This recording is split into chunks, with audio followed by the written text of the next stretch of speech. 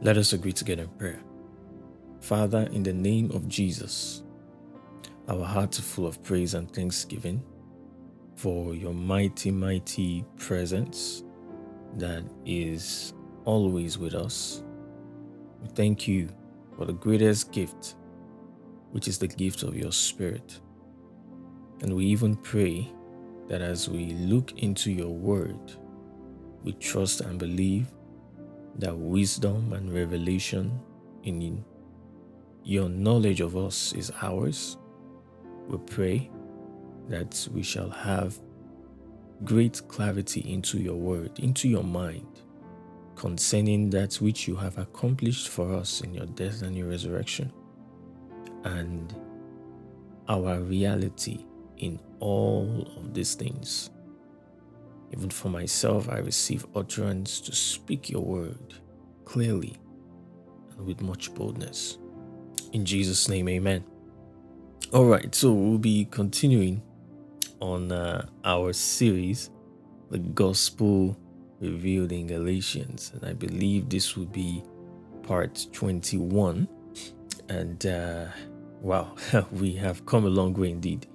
And we are still in the chapter 1, but we'll be wrapping it up soon. In the last session, or in the prior sessions, we've been looking at the revelation that Brother James himself received, which he could have also shared with Brother Paul. When Paul, went over to Jerusalem, and he was being specific to ask the right persons regarding the revelation of Jesus that they had received, to be able to further strengthen his own persuasion on that same revelation of Jesus. It's the main thing is that Jesus is revealed, right?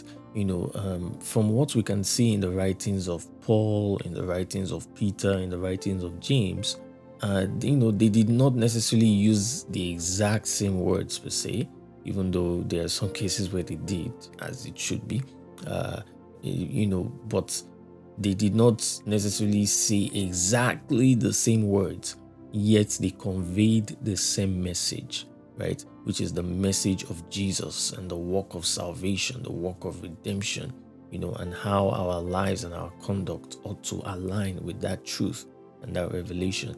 And that is the key. That is the most important thing, is that we all, especially as believers, have one message. The message is the same. It's consistent, which is the message concerning Jesus. Now, we may all use different words. We may use different terminologies, different phrases. However, the conclusion of our message, really should be the same. And that's what we see both in the writings of James, the writings of Peter, the writings of Paul. And it is no coincidence, that, these are men that Paul went to, and so last week we looked at James, and we, spent quite a lot of time, talking about the nature and the character of God, and how men, unfortunately, veil or hinder the light of the gospel from shining on them. Even though it was a little bit of a, sidetrack in a way from the main conversation, I think the core message being conveyed is, seeing God in the light of Jesus. Yeah, seeing that Jesus is the complete revelation, the complete unveiling, the complete brightness, of who God is. I know one statement we made was that for you to fully know God, you just need to study Jesus. It's that simple. It's that straightforward.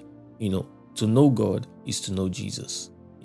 And once you put your attention on studying and knowing Jesus, his character, his accomplishments, his nature, that which he did while on the earth, you have simply known what God himself would do, when it comes to certain things or certain situations or, certain words and all of that. So that was one truth that we emphasized. And where did we get that inspiration from? So if we go to James chapter 1, we've been on James chapter 1 for, I believe, the past 2 or 3 sessions now, and we're going to continue from there. And once we're done with Brother James's epistle, we're going to go back to Galatians and wrap up chapter 1.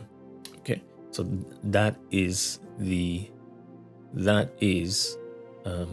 intention. Okay, so James chapter 1, we'll read from the verse 17, and today the plan is to spend quite some time in verse 18, because it's very important to the whole conversation that we've been having. So verse 17, every good gift or every good act of giving and every perfect gift or every gift that is complete, that doesn't lack in anything, is from above or heavenly and comes from the Father of lights. I think that's also something we emphasized last week, speaking about the fatherhood of God and saying that he's the Father of lights. Yeah, and if he's a father, it also means that he has sons. And what is the nature and character of these sons? They are light, just like their father is light. And then we spoke about Jesus, calling himself the light of the world, and also addressing us too as the light of the world. So do you see you see the connection, right?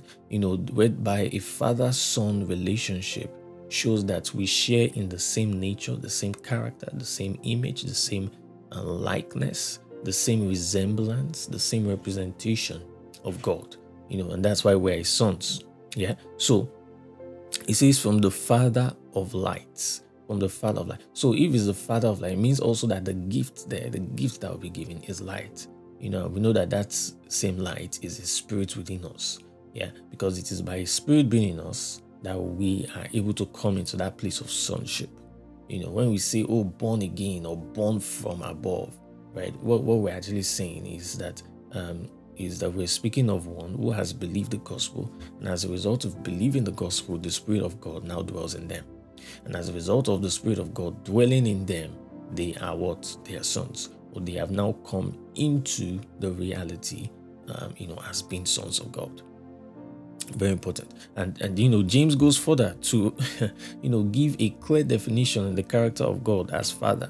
He says, with whom there is no variation or shadow of turning. So meaning, God is not a yo-yo, God is not good today and then bad tomorrow, nice to you today and then evil to you tomorrow, based on maybe what you do or how you react to him and all of those things. No. God is not that way. You see, God is constant. Man is that way. Man is the one who is nice to you today and who can kill you tomorrow. That's man. But you see, God is constant in his resolve. God is constant in his nature, in his character. God is clearly defined. We can know what God will do in certain situations. God is not a mystery. It's like man, in certain situations, you're not sure. He could be nice today. He could be good to you tomorrow. He could be do this to you today. But with God, we know this is going to be his heart slant towards a person, towards a matter, towards a condition, because it's clearly seen in the person of Jesus. Yeah, so that's very important for us to know that God is light. God is light. There is no darkness. There is no ignorance. There is no, when we say something is light, it means that he's clearly seen by all. Some people try to put God as this mysterious, God is a mystery. He works in mysterious ways. No, God does not work in mysterious ways. God works in a clear way, and we've seen that way in Jesus. Okay, please don't fall into that camp that say God works in mysterious ways. No, he doesn't. Now, men might see it as mysterious in their understanding, right? Or due to a lack of understanding, they might think that God is mysterious. Or God is someone that is hidden, right? But it is not the case. God is clearly seen. He's clearly seen in his word, and he's clearly seen in the person of Jesus. And so, which means that whatsoever you do not see in Jesus cannot be God. I'm going to say it again. whatsoever character, nature, action, words that you do not see in the person of Jesus, that is definitely not of God. So, and like I said last week, and who knows, maybe we'll do that, whereby we'll actually go into, Genesis to Malachi and also see Christ unveiled there, or also see the gospel revealed there, because many times you hear things like the God of the Old Testament and then the God of the New Testament, and then the God of the Old Testament is this brutal God, no nonsense God. If you sin against him like this, oh my God, it is your end, you die, judgment, this and all that stuff, and it's easy for one to draw such a conclusion, especially when reading Genesis to Malachi. However, we know that the apostles and the prophets were saying the same thing. In fact, the scriptures of the apostles was Genesis to Malachi. So which means that what inspired their own epistles was from what they read and what they understood from Genesis to Malachi. So which means that whatsoever things they wrote in their epistles, right, is also what the prophets also spoke about. Is also what the prophets also taught about. Yeah. So which means that the prophets and the apostles agreed together. But the question we now have to ask ourselves is, what do they agree on? What do they agree on? It's not everything that they wrote about that we ought to just take and then just run away with. No. Remember, there is a central theme. There is a central message. If Paul, Peter, James are trying to reveal and unveil Jesus Christ, which is the work of salvation, as seen by Jesus laying down his life and being raised up from the dead, right? It also means that what we ought to pay attention to when we read Genesis to Malachi is also the work of salvation, or is also the revelation and the unveiling of Jesus. Very important, right? That's how we are able to see a consistency in God's nature. That's how we're able to see consistency in God's character. In fact, what makes the entire scriptures one? What joins them together? What brings that synergy from one book to another book to another book to another book in the Bible, right, is what they are trying to communicate, or the message that they are trying to reveal, which is concerning his death and his resurrection. See, the moment you go outside those perimeters, I tell you, you come out confused, or you come out believing wrong things about God. Yeah. But anyways, that is not, again, I was almost tempted to fall into that trap there, but we'll keep on going. So if we go back to James chapter 1, verse 17, right? With whom there is no variation or shadow of turning. God is not one who just changes his mind anyhow based on the things you do to him. God saying, I love you today, and then because you say, oh no, or maybe because you sin, then God is now like, okay, I don't love you anymore, I now hate you. No. In fact, that's childishness. Anyways, verse 18. So verse 18 is where we'll be putting our attention to. So it says, of his own will, he brought us forth by the word of truth, that we might be a kind of first fruits of his creatures, or creation. Now look at this. It says of his own will. Now, in reading that, I always feel that the English language is quite weak in conveying the richness of the Greek language, of which that was what these epistles were primarily, written as. They were written in Greek, and when you read something like of his own will, it's like, oh yeah, it was just his desire to just bring us forth. Oh no. You see, that word having will there, or of his own will, actually means to plan with a full resolve. Yeah, to plan. So meaning that our being brought forth by the word of truth was not a figment of imagination by God.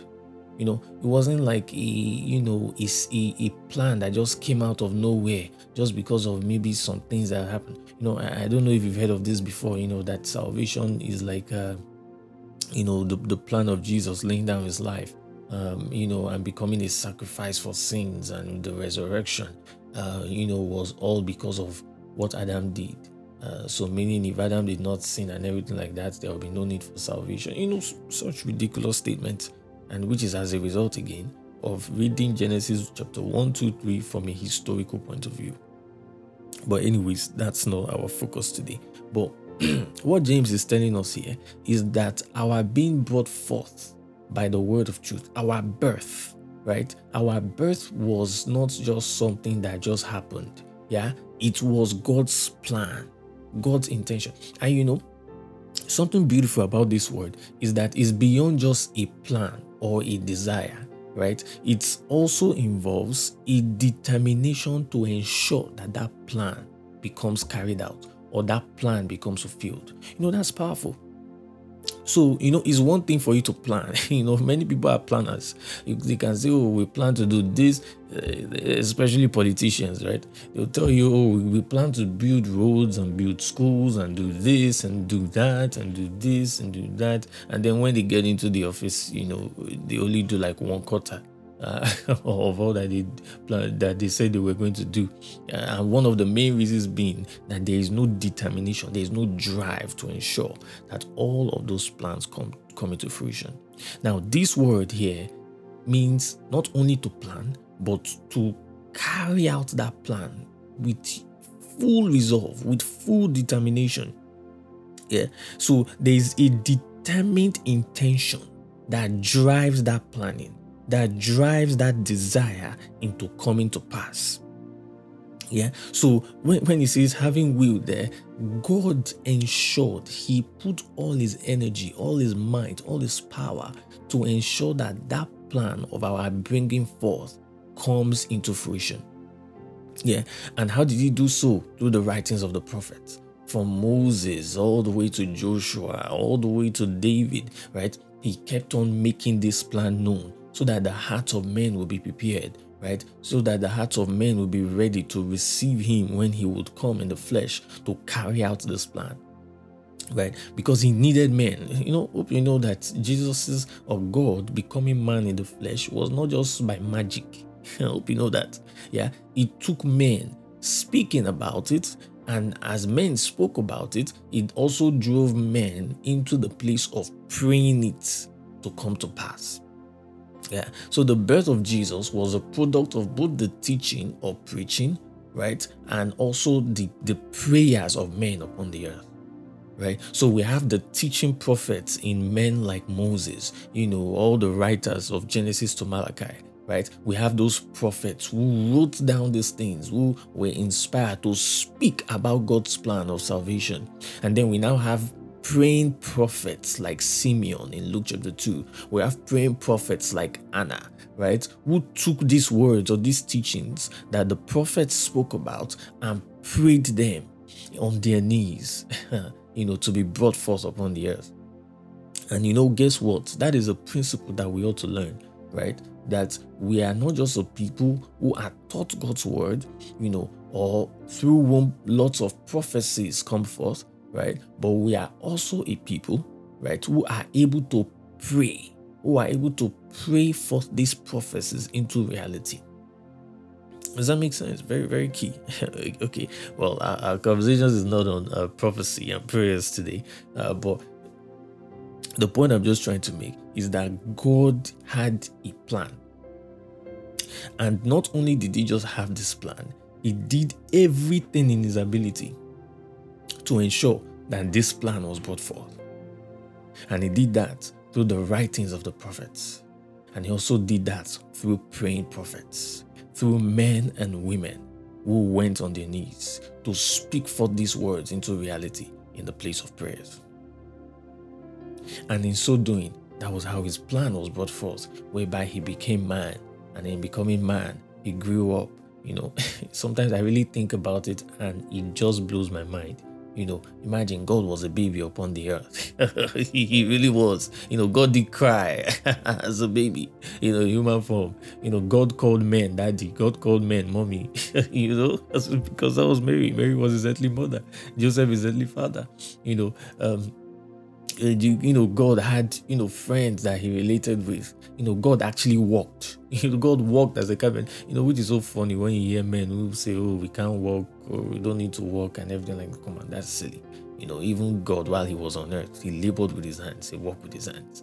What makes you different? Anyways, so we see that example. Yeah. So we see God carrying out, ensuring that his plan, what is that plan of bringing us forth, was going to be fully carried out. So when he says of his own will, he brought us forth, let's not see that his own will as something light, or maybe it was just a desire and everything. No. It was a plan that was backed by the resolve of God to ensure that the plan of salvation, of men being saved, being raised up, of men being brought forth by his spirit and by his word, was going to be carried out. Yeah. So he says of his own will, he brought us forth, or he gave birth to us. Is that word he brought us forth there can also be translated to give birth to us. So now this now makes sense with verse 17, where it says every perfect gift is from above and comes down from what? The Father of lights. Right? The Father of lights. And then in verse 18, of his own will, of his own plan and resolve to ensure that plan is carried out, he brought us forth, or he gave birth to us. Yeah. So it now makes sense that he's called the Father of lights, because he gave birth to what? To lights, which is what we are.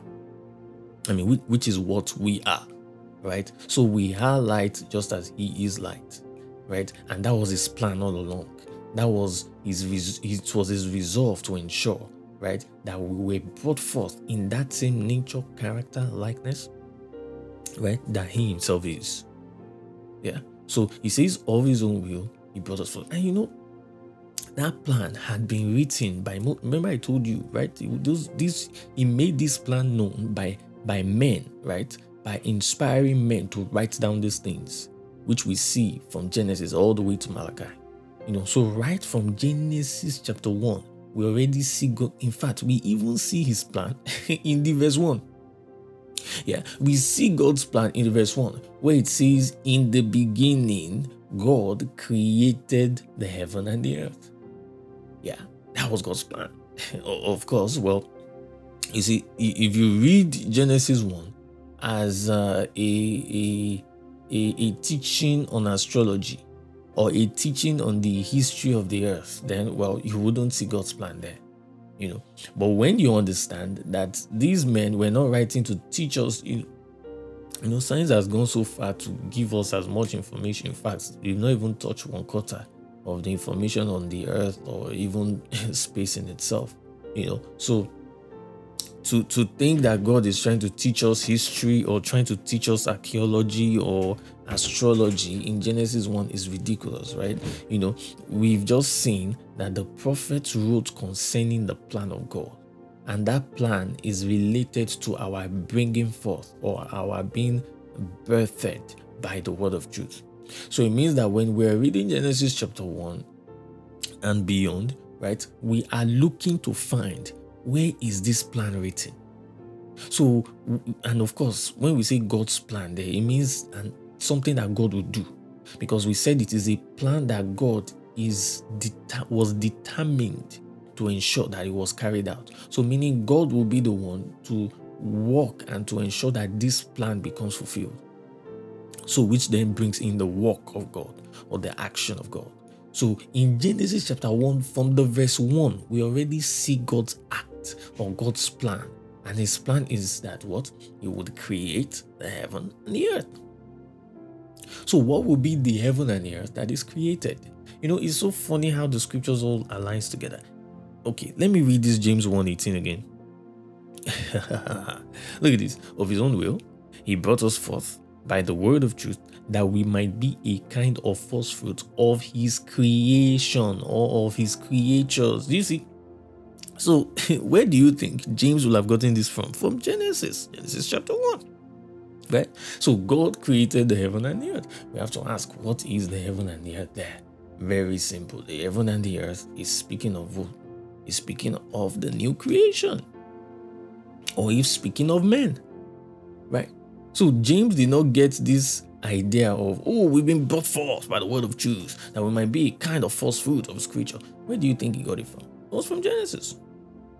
So in Genesis 1 verse 1, God created, do you see, created creatures, first fruits of his creature. God created the heaven and the earth. So what will be the heaven and the earth? Men, right? Or those who are brought forth by the word of his truth. Right? By the word of his truth. And if you read chapter 1 very critically, where he says God created this, or God said. See, don't think of the natural, God said, let there be this, let there be that. Don't just think of the natural things. Think, how does this relate to God's plan in bringing us forth? Yeah. And then we now see the combination in Genesis 1:26. Let us make man in our own image, according to our likeness. Right? So we see that plan. So the prophet had been writing about it from Genesis all the way to Malachi. And God ensured that must be carried out. It must be brought forth. It must come to pass. And how did it come to pass? In the person of Jesus. Or in God becoming a man, so that he could lay down his life for us. Right? And in being raised up from the dead, we are able to see that life is an endless life. Anyways, we look again, verse 18. Of his own will, he brought us forth, or he gave birth to us. How did he give birth to us? He says, by the word of truth. How did he give birth to us? By the word of truth. So our new birth, right, the instrumentality by which a man, right, is born or is brought forth by God, right, or becomes a son, right, of God, or becomes light, just like the Father of light, is by the word of truth, or by the word, the message of our reality.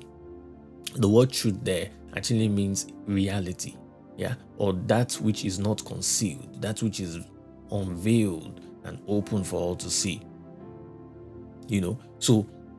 So that is the word of truth, the word, the message of our reality. So our birth is not a figment of imagination. Our new birth is not just something we just say, we believe. No. It is actually real. God as your Father is your reality. You as a son of God is your reality. You as light is your reality. It is real. It is tangible. And you need to see it as such. See, the implication of this is huge. When you see that, I am actually brought forth. I am brought forth, born by God.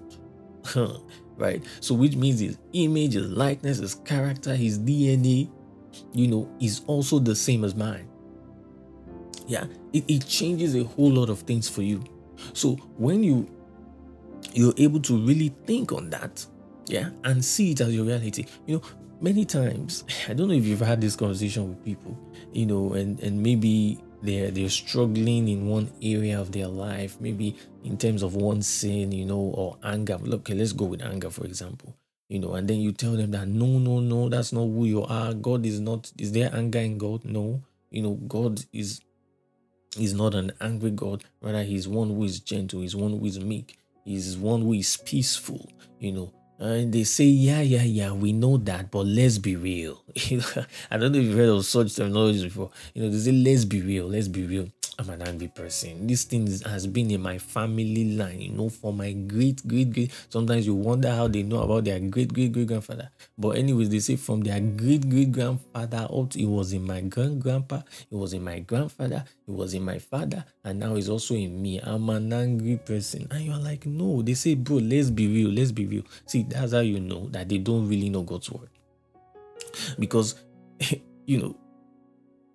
let's be real is that you are born from God, or you are brought forth from God. That is the word of truth. That is the word of your reality. You see, you should learn to take God's word as your reality. Learn to take God's word as that which is true of you. Many times we take the lies of and it's sad because we now use our mouth to now further establish it. You see someone say, oh, I'm angry, I'm a bitter person, I hate this, and it's like, no, that is not who you are. Is that what God's word says? It is called the word of truth. The character of God's word is that it is reality. It is truth. It is truth. And so you ought to take that as your word. In fact, that's what James ends up saying, where he says, therefore, receive with meekness the engrafted word, right? Which has saved your soul. So we're going to come back and look at that in much more detail. But that is what we ought to do as believers. Don't allow the world define you. Don't allow maybe something you've seen in your family traits define you and all of those silly things. No, take God's word and take it as your reality. Say, just as my Father is meek and meek, just as there is no anger, wrath, bitterness in my Father, there is therefore no anger, wrath, bitterness in me. Now that is the word of truth. Why are you able to see that? Because that's what you have been brought forth from, right? Because God is your Father. You have now been born of God. So you have every right. See, don't let anybody tell you, oh, you are deceiving yourself. Look at you. You are saying one thing with your mouth, but your life is this. No, keep saying it. You see, by saying it, what are you doing? You are also speaking to your mind. You are renewing your mind to that truth. And the more you keep saying it, the more you are enforcing the mind of Christ, the thinking of Christ. You are building up a mindset of who you are. And as that mindset is being built up, it begins to regulate your outward conduct. It begins to regulate your actions. It begins to regulate the words that you say, both to men and about yourself. See, that's very important. He says he brought us forth by the word of truth, the word of reality, the word, right, which is your reality. That's what you've been brought forth from. That's what you've been born from.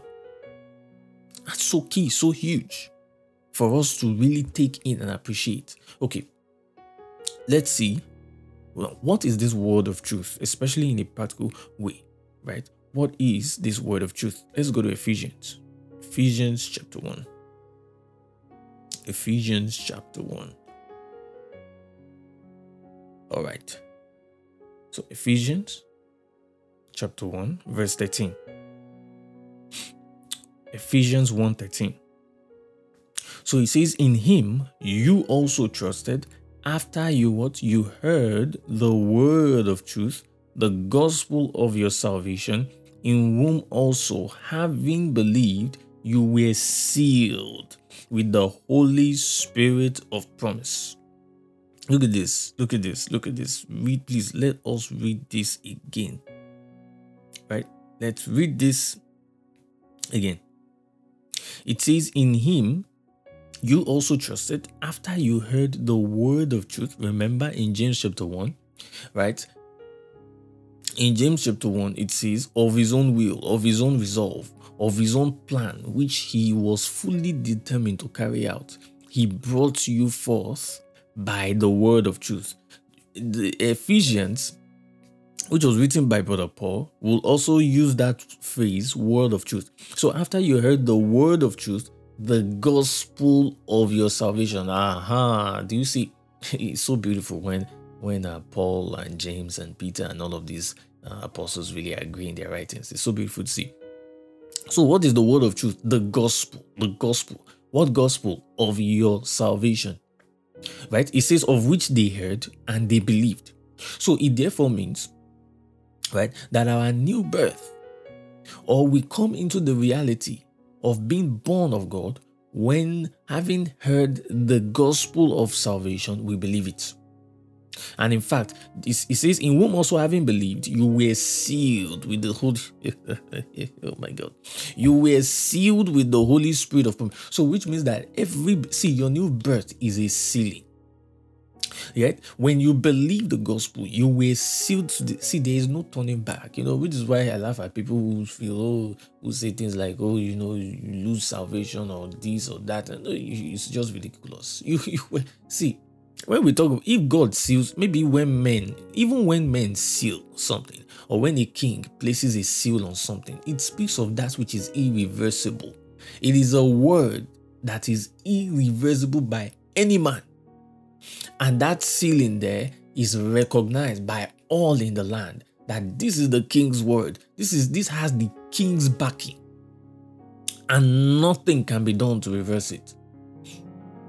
And so, when by you believing the gospel, it says being sealed by the Spirit, see, there is no going back. I love the analogy a wonderful brother of mine, a big brother of mine would use. He would say that your salvation is like, see, when the moment you chose to believe, right, it's similar to when a man decides to jump off a cliff.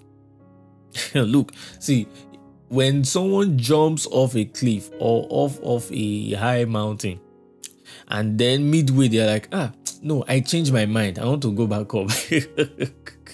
They are just deceiving themselves, because there's a greater force called gravity that will ensure that you continue to go down and down and down. So what am I trying to say?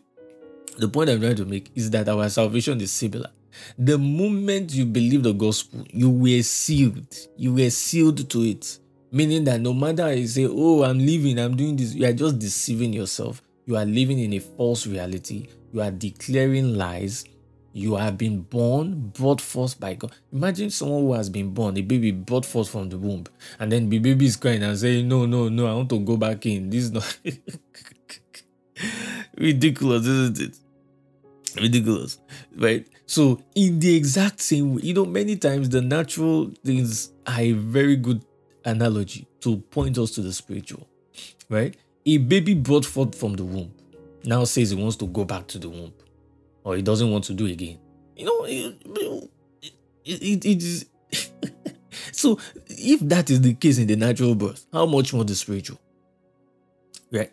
How much more the spiritual? Well, we have actually been brought forth by God's word. You've been born of God. Yeah? And then you say, no, I don't want again. I want to change. No. That can happen. Right? That can happen. So it says here that after I have heard the word of truth, so Ephesians 1:13, after you heard the word of truth, the gospel of your salvation, the good news of your salvation. So our birth was, became a reality when we believed the good news of what God did, right? By raising Jesus from the dead, which was the giving of his life unto us, or the giving of his spirit unto us, right? So our reality, so this is very important. Our reality, the word of truth, the message of our reality is on the basis of what God accomplished for us in salvation. Right? That is our reality. So think of yourself that way. Someone who is born, it means that's his identity. Right? That's who he is. That's his nature. Right? So the things contained in the gospel, the things contained in salvation is what makes me up. Right? Is what makes me up. Is who I am. Is who I am. And that's what I identify with. And I make sure that my mouth and my mind does not stray away from that. I make sure that I stay fixed. I make sure that I stay established in that truth, in that reality, that I am born of God. I share in the same nature, character, likeness, representation as my Father. And what's he called? Father of light. Therefore, I am light. Which means that just as there is no variableness or shadow of turning in God, so also for me, there is no variableness or shadow of turning with me. I am consistent like my Father is consistent. Just as my Father has a constant heart slant of love towards men, I also, being born of God, have that same heart slant of love and forgiveness towards men. As I see the character of God in going forth and preaching the gospel, healing the sick, raising the dead, I also, being born of that reality, I am also able to do the same. to go forth, to preach the gospel, to raise men, to raise disciples, just like Jesus raised disciples, right? Just as Jesus was willing to offer his life as a sacrifice for our sins, I too, being born of that same spirit, having that DNA in me, I'm also able to offer my life as a sacrifice, right, for the service of men all around me. You see, that's what it does to you. It really revolutionizes your thinking. It does. It does. And this was God's resolve. This was God's plan all along. That you and I will be brought forth by the gospel. That by believing what God did, right, in the person of Jesus. Yeah, by believing what God did in the person of Jesus. Yeah, me too, come into that same reality as God. So let's go back to James 1:18. So when we hear word of truth, what do we think of? We think of the gospel. The gospel is the word of truth. The gospel is my reality. And that is why every believer ought to be acquainted with the gospel. Know it. Know what God has accomplished for you in salvation and redemption. It is laced all over in the writings of the epistles. And as you become so immersed in the content of the gospel, you now even begin to see them as well in Genesis to Malachi. Right? And as you see those things, don't just see it alone. Act on it. Right? Act on it. Allow your mind, your heart, the totality of your being to be fully soaked in and immersed in the realities of the gospel. Because that's what, see, if you are born, I'm sorry, I just can't leave this subject. Yeah. See, the fact that you are born, right, from that gospel shows that the ability for you to experience all that is wrapped up in salvation is already in you. Because it is by birth. It is by birth. And that's why we are usually big on preaching about the identity of a believer before we begin to now preach on his conduct. Because we preach that, look, before we can even tell you, do this, don't do this, do that, don't do that, by even telling you who you are, you should already know. By telling you that you are born of God, you are a child of God, you share in the same likeness and character of God, I don't need to tell you not to fornicate. Because God does not you see God fornicate. Right? And when I mean fornicate, so I am speaking of, even in terms of adultery or not being faithful. Right? Do you see God as our husband, faithful to us to the point of death? Right? I learned that example and see that look at the nature in my father, right? It is a nature of faithfulness, of love, of forgiveness. And because I am born of him, that same ability, that same strength, that same character is in me. And so therefore, in my natural relationships, I can also, that is relationship maybe to a wife or to a spouse, I can also be faithful. I can also, love and forgive. See, that becomes the basis of your conduct. When you know who you are born out of, when you know your makeup, you know what makes you up, which is the gospel of your salvation, that regulates your conduct. Yeah, it does. Oh, just because of time.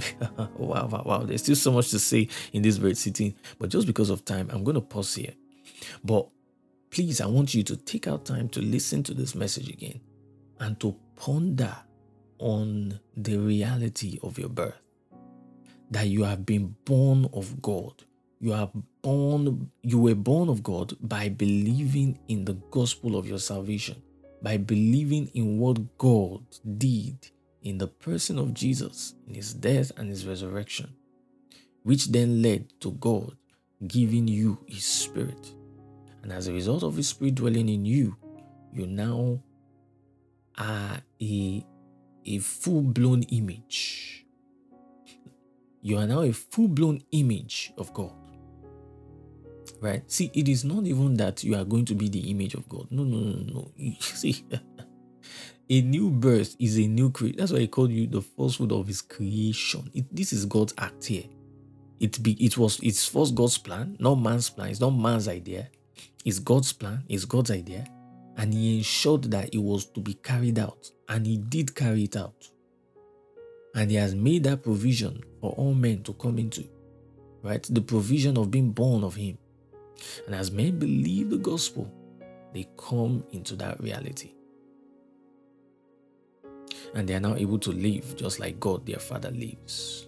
They are now able to be just like God, their Father, is. And that's why we also preach this gospel to men. We take on the twofold ministry, where we tell men of God's plan and how he fulfilled it. But we don't only stop there. We also pray. We pray for men to receive and to believe this message, so that they too can come to the reality of their sonship, so that they too can become into the reality of what it means to be born of God, of what it means to be a son of God. Thank you so much for your attention, for your time. I look forward to our next session, where we're going to speak more on what it means, that we are a kind of first fruits of his creation. Now, I'll give you a hint. It ties back to Genesis chapter 1 as well. Anyways, thank you so much for your time. Please ensure that you listen to this message again, have conversations. If you have questions, please don't hesitate to ask, and continue to remain blessed. Amen.